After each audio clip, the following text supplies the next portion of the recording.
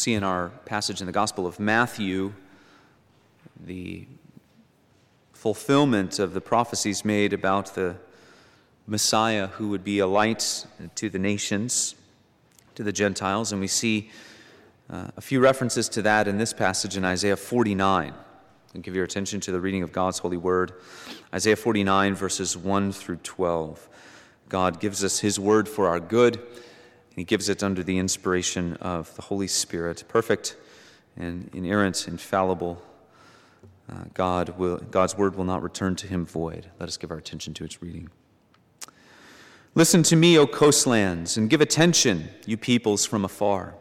The Lord called me from the womb. From the body of my mother he named my name. He made my mouth like a sharp sword. In the shadow of his hand he hid me. He made me a polished arrow. In his quiver he hid me away. And he said to me, you are my servant, Israel, in whom I will be glorified. But I said, I have labored in vain. I have spent my strength for nothing in vanity. Yet surely my right is with the Lord, and my recompense with my God. And now the Lord says, he who formed me from the womb to be his servant, to bring Jacob back to him, and that Israel might be gathered to him. For I am honored in the eyes of the Lord, and my God has become my strength. He says, it is too light a thing that you should be my servant to raise up the tribes of Jacob and to bring back the preserved of Israel. I will make you as a light for the nations, that my salvation may reach the end of the earth. Thus says the Lord, the Redeemer of Israel and his Holy One, to one deeply despised, abhorred by the nation, the servant of rulers. Kings shall see and arise, princes, and they shall prostrate themselves because of the Lord, who is faithful, the Holy One of Israel, who has chosen you. Thus says the Lord, in a time of favor I have answered you. In a day of salvation I have helped you.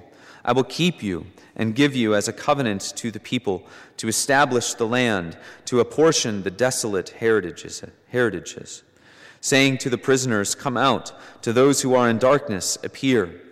They shall feed along the ways, on all bare heights shall be their pasture. They shall not hunger or thirst, neither scorching wind nor sun shall strike them, for he who has pity on them will lead them, and by springs of water will guide them. And I will make all my mountains a road, and my highways shall be raised up. Behold, these shall come from afar, and behold, these from the north and from the west, and these from the land of Sion. Amen. May God bless this reading of his word. And then if you would go to our sermon text this morning in the book of Matthew, Matthew chapter 8.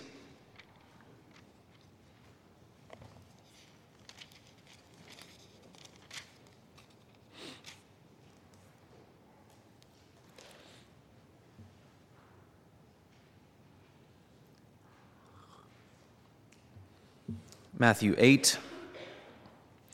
We will read through verse 17.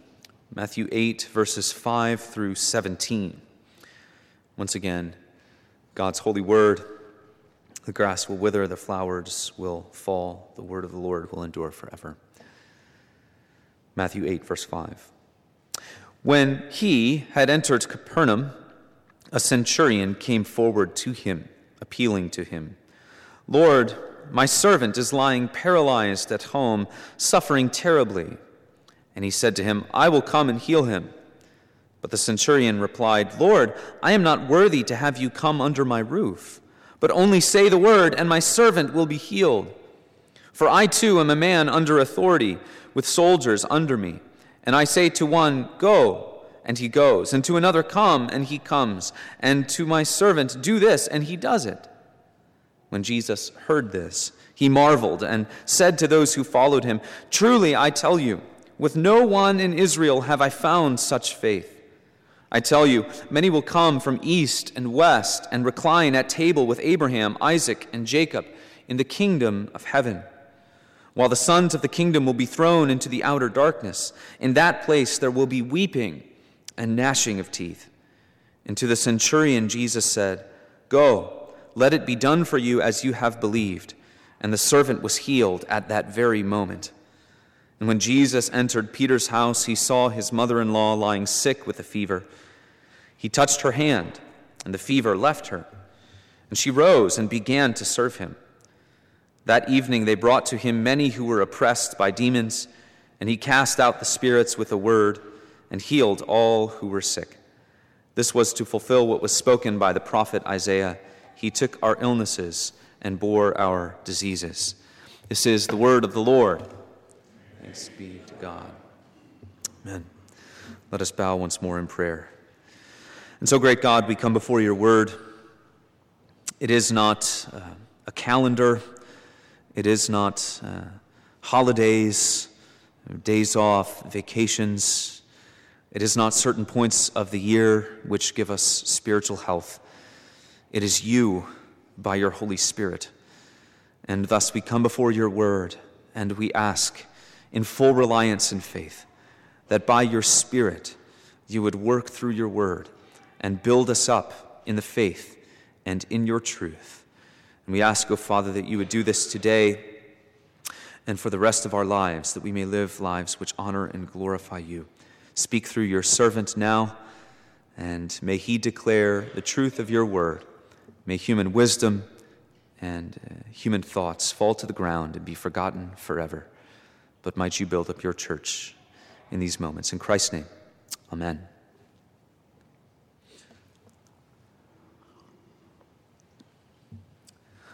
Well, we know it well. At the start of each new year, we look back and we look ahead. There's something about the turning of the calendar that has us encouraged about new beginnings. And we often look back, we think, well, what did we do in this past year? What are some things we accomplished? What are some things that leave us satisfied with the work of our hands?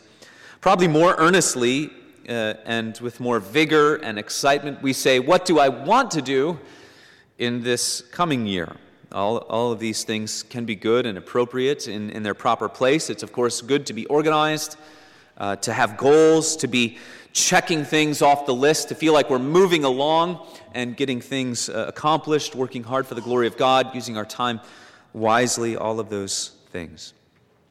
However, there is a sense in which our deepest callings, those things which are most fundamental to our lives in Christ, never change. We always need to trust God's word and grow in our trust of God's word. We always must come to Christ. We must continue to come to the Savior and the Lord, to lean on him and to rely upon him to mortify our old sinful nature, which, as the Heidelberg Catechism says, we must do battle against it all of our lives to our very last breath. We never check that off the list, fighting our sin and our sinful nature. I heard one pastor describe it this way, that life is a journey, but it's also a loop that repeats for the Christian. So it's a line, but a loop. It's a loopy line, as he described it. And at the end of it all, at the end of our lives, the emphases and constraints of time will fade away. We're going to sing that hymn at the end of the sermon. The sands of time are sinking. At the end of our lives, the emphases, the constraints of time will fade away as we enter into the eternal bliss, as we behold the beauty of the Savior forever. And the call of faith is to behold the beauty of that Savior now. And as we do so, even now, as we behold the Savior in his glory, we see that he is worthy of our trust each and every day, that he is also worthy of our awe and our love and our devotion. The three movements that we'll emphasize this morning: first, a marvelous faith. A marvelous faith. Secondly, a stunning warning. And thirdly, a wonderful Savior. So first, a marvelous faith. Jesus is here working in Capernaum, which functions as something like a home base for his ministry, his years of ministry, before he moves to Jerusalem at the end of his life. And he is greeted by this centurion. Centurions were regarded as something like the military backbone of the Roman Empire. Scholar D.A. Carson says they were the ones who would maintain discipline and execute orders, kind of the arms and legs of Caesar, getting things done. So it's a bit surprising, a bit jolting to have this centurion approach Jesus in the manner that he does. He addresses him as Lord. So right off the bat, we're greeted with a humility of this man who comes with some authority. This humility will only deepen, or we'll see how deep it is, as he interacts with Jesus and gives us a model of faith. He comes to Jesus because he is in anguish. He is in anguish because of the anguish and suffering of his servant. The term here for servant is an affectionate term. It's boy. My boy is suffering. He's paralyzed at home, and he's suffering in great pain. When we read the parallel account in the Gospel of Luke of this centurion, we read that he was a good man, a generous man, who had provided even for the religious life of the Israelites who were in this community. So although this is a servant, it is a servant boy for whom he has great affection. He wants him to be free of his suffering. And we, of course, relate to the centurion here. None of us want loved ones to be suffering or in pain or to be sick even. In fact, we often say that if we could, we would take upon ourselves the suffering, the sickness of the pain of those whom we love the most. The fact that he goes to Jesus, that the centurion goes to Jesus, reveals or begins to reveal what he believes about Jesus. That in Christ he will find healing or power to heal. He comes to him in the needfulness of his heart and simply lays the matter before him. My boy is sick, suffering. He's paralyzed. He is in anguish. So Jesus says, I will come and heal him. This is a very interesting statement by Jesus. And difficult to say exactly what's going on here. One of two things. He's either just saying the matter plainly, I will come and heal him, or he puts it to the centurion almost as a test to get to the depth of the centurion's faith. What is he really after here?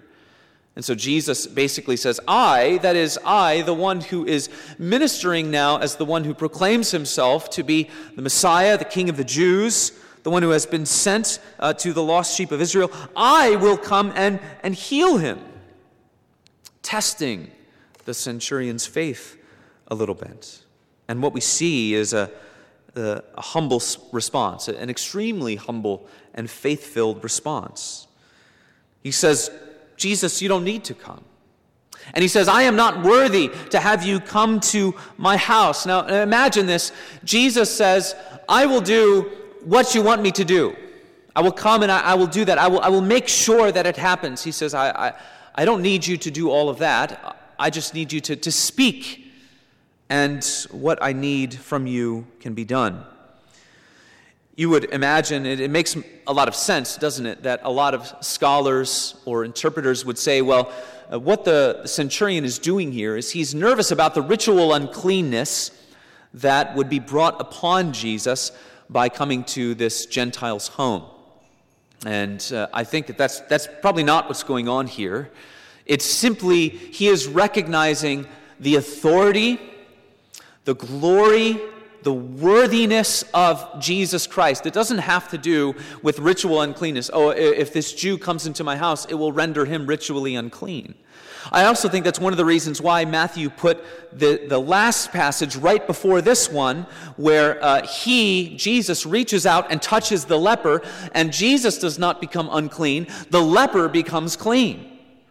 Now, Jesus, as the Lord, as the God-man, operates in a way that transcends all of those boundaries and regulations. He does not become unclean when he comes in contact with one who is himself unclean. So that's not the concern here, and that's not the concern of the centurion. He's just looking at Jesus and seeing him as so glorious, so worthy. And he says, I am simply unworthy to have you come to my house. Now, this is where we begin to see the marvel of his faith.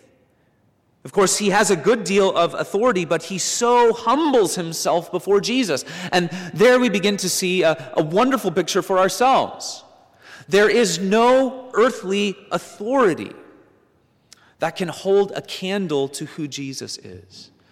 No earthly position of power that becomes impressive to Jesus. Position does not qualify us to come to Jesus.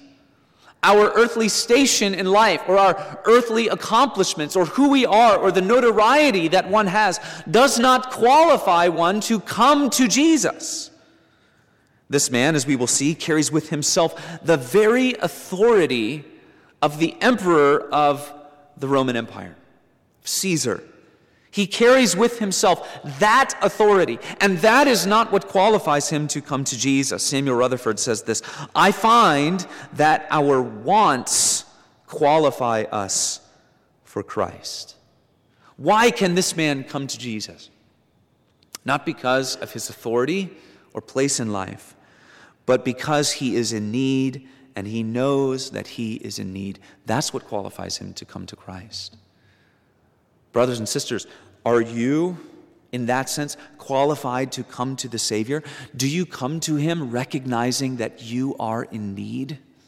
That you need the blessing, the life, the salvation, the grace that only comes from Christ?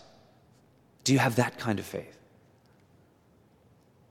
We see even more depth of his faith in Christ and in Christ's authority and glory. The Roman system really worked in ways that I've alluded to. And we see in verse 9, the soldier has penetrated in a remarkable way the truth of who Jesus is. His reasoning and his statement in verse 9 are profound. He's not saying that Jesus, you and I are kind of similar. We have this similar authority to get things done. That's not really the fullest sense of what he says there in verse 9. He says, I too am a man under authority. I say go, he goes. I say come, he comes. I say do this, and it is done.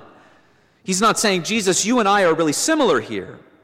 What he's saying is, I understand on whose authority you are operating. He's saying, in my case, I operate under the authority of the emperor. I go from place to place as his hands and his feet. And thus, when I say things, soldiers obey, because they understand that to disobey me would be to disobey Caesar himself. And so it is a statement of his faith, because he's saying, Jesus, I know that you come on the authority of God. I know that that is the one for whom you speak. And thus you can rebuke the winds, the waves, the sicknesses, because the one who has created all things, you come on his authority. And thus, if you speak, diseases will flee at your call. That is the kind of power that you have, and that is the kind of faith that this centurion has. And so we come to this commendation by Jesus, which is something that has to catch our eye. And when we read that Jesus marveled at this man's faith. The God-man, we should assume that Christ, as the God-man, is not easily going to show forth this kind of emotion. Now, Jesus is not caught off guard, right? And he knows the depth and the truth of things in ways that we'll never even understand. And yet, under the inspiration of the Spirit, we read, he marveled at the faith of this centurion. His faith was so unique that Jesus was truly delighted in his faith. He was pleased with his faith.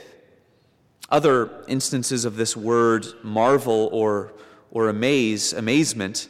Pilate was amazed. He marveled when Jesus did not answer his questions directly. Right? It amazed Pilate, because he's saying, this guy has a chance to save his life. He knows that I don't necessarily see him as all that guilty, but he's not making a case for himself. Pilate marveled at that moment. The Apostle Paul marveled that the Galatians had abandoned, or seemingly had abandoned, the truth of the gospel. The very thing by which they were saved. When Paul hears of the false teaching that had crept into the Galatian churches, he was amazed. Same word. At the day of Pentecost, when the Spirit descends on the people of God and there is speaking in other human languages, those who are witnessing it are amazed. And that's the kind of, this word that Matthew uses to describe Jesus' commendation and admiration of this centurion's faith. What's so unique about his faith? Well, as I said before, he has penetrated to a startling degree the reality of who Jesus is here early on in the ministry of Christ. We live on the other side of the cross, the resurrection, the giving of the New Testament scriptures. So we have this wonderful lens into these deep realities of Christ. But here, this centurion has gone so deep into the reality of who Christ is. And Jesus is delighted with it. It's a thick faith, an active faith, a vital, a sturdy faith. William Hendrickson says this: to be sure, in Israel, Jesus had found faith, but not a combination of, in one person, a love so affectionate, a considerateness so thoughtful, and insight so penetrating, a humility so outstanding, and a trust so unlimited. He receives from Christ commendation. Why? Because of how far his faith had penetrated the reality of who Jesus is. We see from this that Christ and the triune God himself delights in the faith that he gives. The triune God delights in the faith that he creates. Even though faith is a gift of God, Christ delights in it. He marvels, in one sense, at it. Matthew Henry says this: Jesus knew the centurion's faith, for he had wrought it. But it was great and excellent. It was rare and uncommon. And Christ spoke of it as wonderful to teach us what to admire. That's what it does. To teach us what to admire, what to seek after. Henry goes on, not worldly pomp and decorations, but the beauty of holiness and the ornaments which are in the sight of God of great price. So we must seek the depth of faith that would cause our Savior to delight in us this way. That's one of the big lessons that we see in this passage. We are to, by God's grace, seek the kind of faith that causes the Savior to delight in us. A faith which penetrates more deeply the reality of who Jesus is. A faith which is energized by affectionate love, with outstanding humility, with unlimited trust. A faith which goes beyond what one might expect to find in oneself. A truly marvelous faith. This is a precious grace. Faith in which the God of the universe delights. So it must be sought. It must be sought in reliance upon God. It must be sought through prayer. It must be sought through the experiences of our lives into which God brings us. We must value faith. We must seek to be rich in faith more than we seek to be rich in riches, in silver and gold.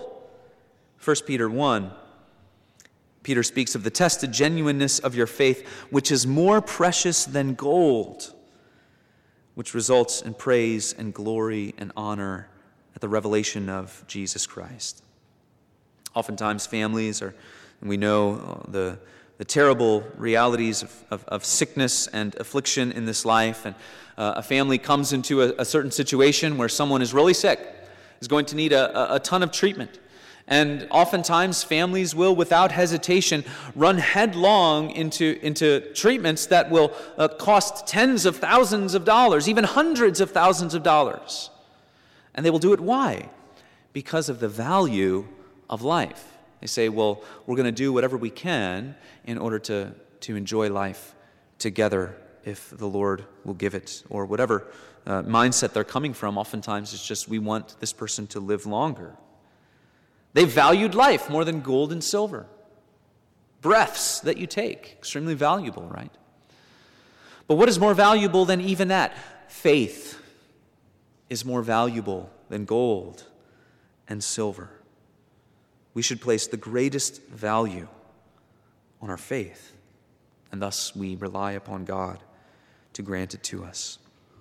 We'll move quickly then through the rest of this passage. Secondly, a stunning warning a stunning warning.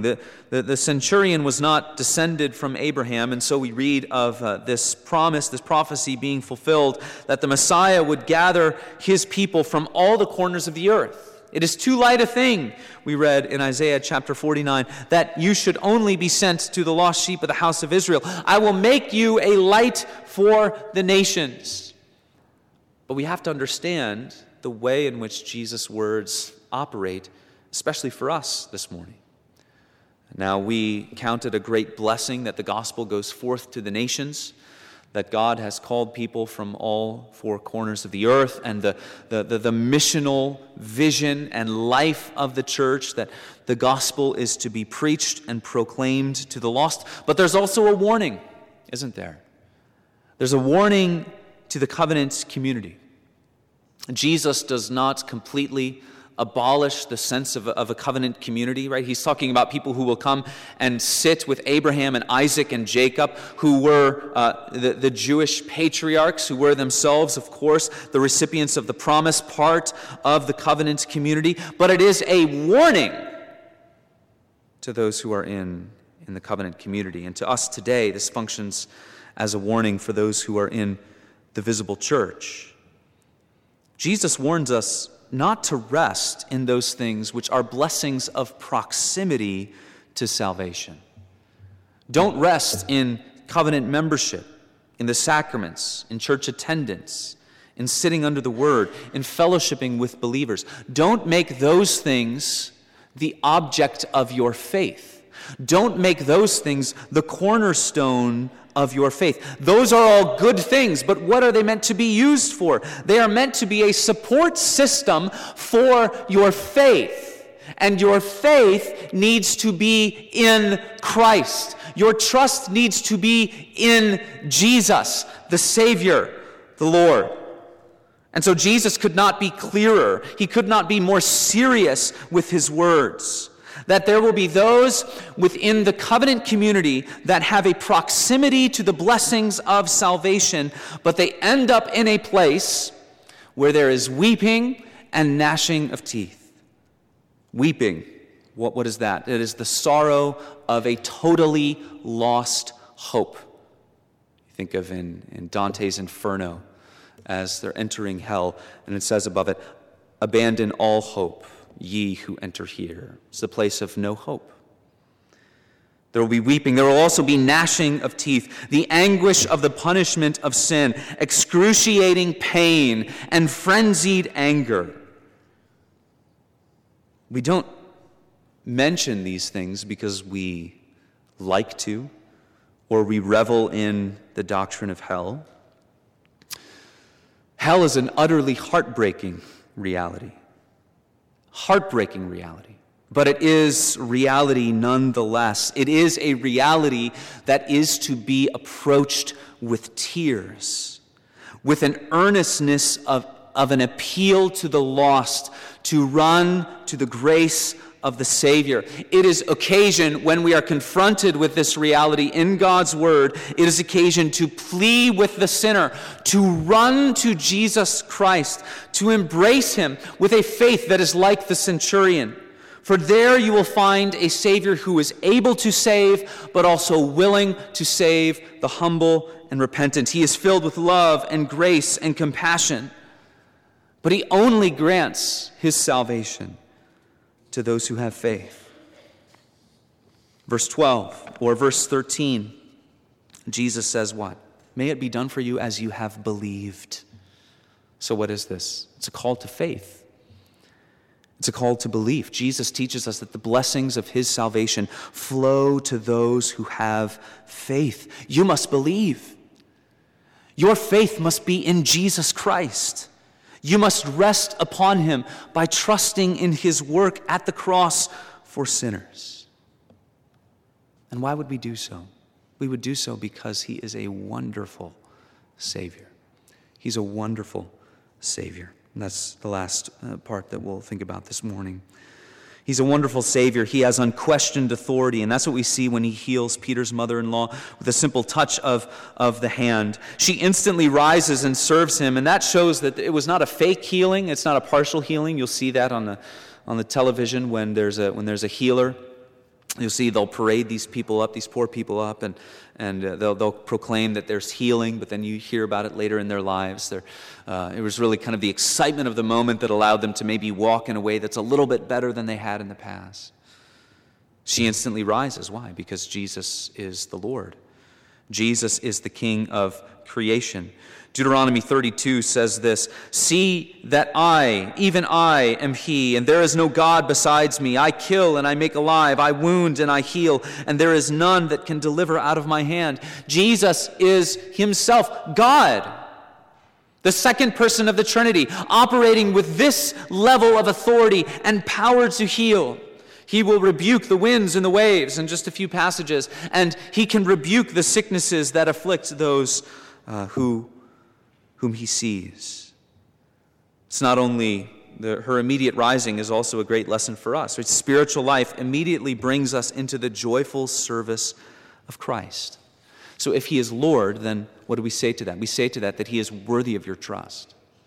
Jesus is a wonderful Savior because He, as the God-man, is able to save. He's able to protect. He is powerful enough to heal you from your sins, from your afflictions, from your sinful nature, from your condemnation. He is Lord. He is also a stunning servant. He is Lord and He is also a servant. We read here this use of Isaiah 53, where Jesus heals many and He takes our illnesses and bears our diseases, which is from Isaiah 53. He took our illnesses and bore our diseases. It brings the servant's heart of Christ right up against His divine power and authority, the one who touches the hand of Peter's mother-in-law, and she is instantly healed. The divine authority brought right up against His stunning servanthood. And we learn something about how these healings are happening. They are happening because He is the one who is bearing sin in Himself. He is the one who is bearing the curse in Himself, who has stooped so that He may heal and make alive. He has become poor so that those who are poor might become rich. This is the mystery in Christ that a faithful, believing heart can only worship. You will never plumb completely the depths of this wondrous mystery. You come to it, and all you can do is worship the God-man for His unbelievable authority and stunning servanthood, brought right up one against the other. And so Samuel Rutherford says, "It is our heaven to lay many weights and burdens upon Christ." Why? Because He is able to save. He is willing to save. He is Lord and He is servant. He is a wonderful Savior. We used in our affirmation of faith this morning Colossians chapter 1, which to me really is one of the passages that shows the value of the atonement, because it says that Jesus is the image of the invisible God, that the glory of the God-man. For in Him all the fullness of God was pleased to dwell, it says in verse 19. And then in verse 20, and through Him to reconcile to Himself all things. How? By making peace by the blood of His cross. The image of the invisible God, the firstborn of all creation, King of kings and the Lord of lords, makes peace by the blood of His cross. He is worthy of your trust. He is worthy of your love, your devotion, your awe. Worship the God-man. Behold your Savior. Behold your Savior. As you set out on a new year, this is the calling which will never change for you from year to year, from month to month, from week to week, day to day, hour to hour, to behold your Savior, to come to Jesus. John Owen says, one of the greatest privileges the believer has, both in this world and for eternity, is to behold the glory of Christ. Beholding the glory of Christ, he will go on to say, is the dawning of heaven. And so if heaven dawns in the heart of the believer by beholding the glory of Christ, you see how those things, the constraints, the worries, the anxieties that often weigh us down here, and even the sense in which time marches on from year to year, and as you set out on a new year, and you can't help but think along those lines in some sense, but as you behold the glory and the beauty of Christ, those things tend to fade away because each and every day, what does it become? An opportunity to behold the glory and the beauty of Christ. The bride eyes not her garment, but her dear bridegroom's face. I will not gaze at glory, but on my King of grace, not at the crown he giveth, but on his pierced hand. The Lamb is all the glory of Emmanuel's land. Let's pray. Heavenly Father, we thank you. We praise you. We ask that you be with us, that in this year you would, by your grace and Spirit, cause us to come to Jesus day by day, to behold him, the one who is Lord and servant, the one who is worthy of our trust, worthy of our love, devotion, and awe. And may a joy-filled, sacrificial love and service flow forth from this thick, active, sturdy, vital faith, faith in the gospel of grace, faith in Jesus Christ, our Savior and Lord and King. We pray in his name. Amen. We'll stand together.